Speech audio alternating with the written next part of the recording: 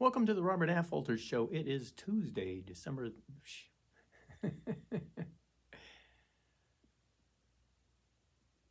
Welcome to the Robert Affolter Show. It is Thursday, December the 2nd of 2021.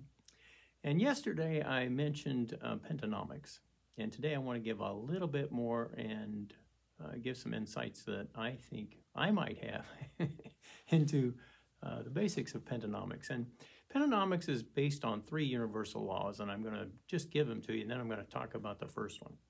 So the very first one is we have no choice about the laws that govern society.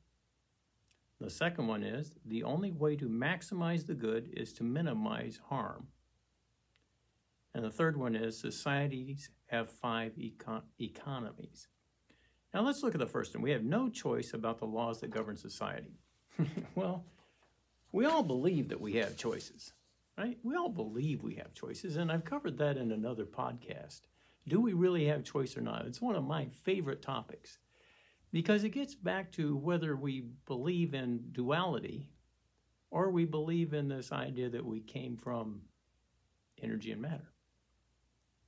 So if we believe in duality, then we believe that whatever it is that we are something other than just this body, just the energy and matter of the body. And we believe that we can direct the energy and matter of the body to do what we want to do, and that's what we call choice. Now, what gets into this and what makes it fun is when I realized that if we applied the laws of physics to biology, we wind up with a situation where we don't have any choice. And let me explain. So Newton gave us three laws of motion. The first one is inertia. Something at rest remains at rest, or a body in motion remains in motion in a straight line unless it's acted upon by an outside force. And the second one is force equals mass times acceleration. We really don't need that one. The third one is for every action, there's an equal and opposite reaction. And I'm only going to focus on that first one, inertia, because from there we can get everything else. Because if a body doesn't move or moves only in a straight line unless it's acted upon by an outside force, my body's here moving. Where does the outside force come from that causes that motion? Now, we know computers move, right? You can make a robot move, and how does it move? I mean, this is something that ancient philosophers didn't have to deal with. Or here, even in Newton's time, he didn't know anything about computers and watching cars move and that kind of thing. But do his principles still hold? And some are going to say, well, at the level of quantum mechanics, it changes, and we start to see randomness, and we start to see other things. But let's stick with this high level, because randomness isn't going to help us either as far as being able to have a choice. So how do we have choices in life? How do we make decisions? And if we look at computers, programming is actually a decision tree.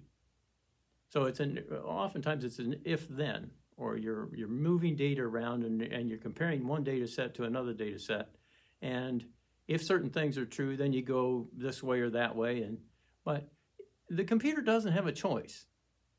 It just follows the data. It follows its programming and then does whatever the input to the program makes the program work, really, right?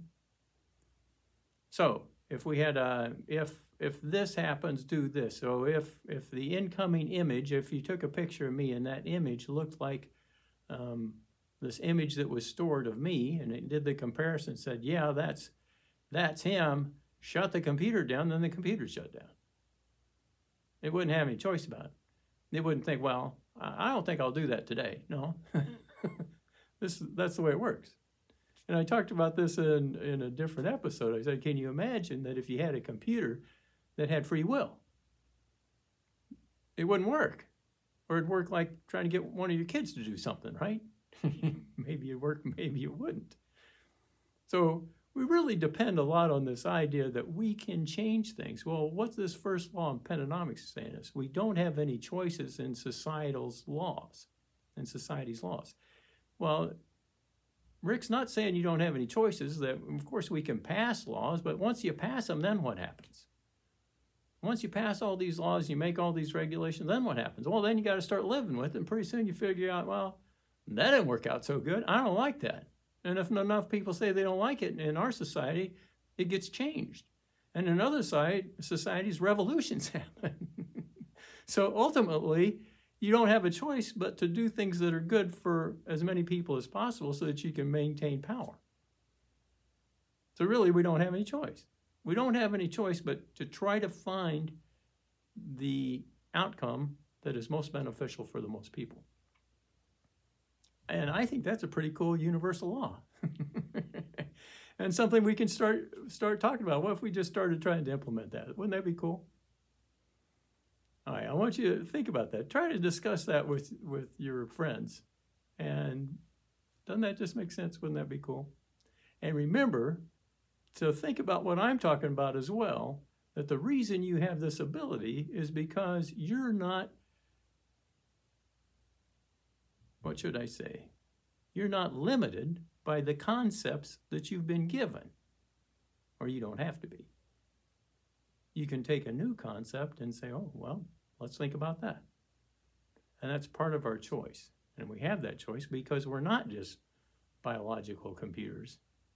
We're more than that. You can be the operator and programmer of your own mind.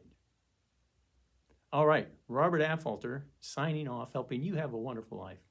Thanks for watching and listening.